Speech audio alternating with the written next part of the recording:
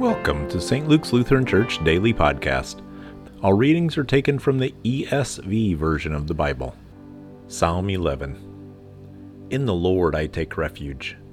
How can you say to my soul, flee like a bird to your mountain? For behold, the wicked bend the bow. They have fitted their arrow to the string to shoot in the dark at the upright in heart. If the foundations are destroyed, what can the righteous do? The Lord is in his holy temple. The Lord's throne is in heaven. His eyes see. His eyelids test the children of man. The Lord tests the righteous, but his soul hates the wicked and the one who loves violence. Let him rain coals on the wicked. Fire and sulfur and a scorching wind shall be the portion of their cup. For the Lord is righteous. He loves righteous deeds. The upright shall behold his face.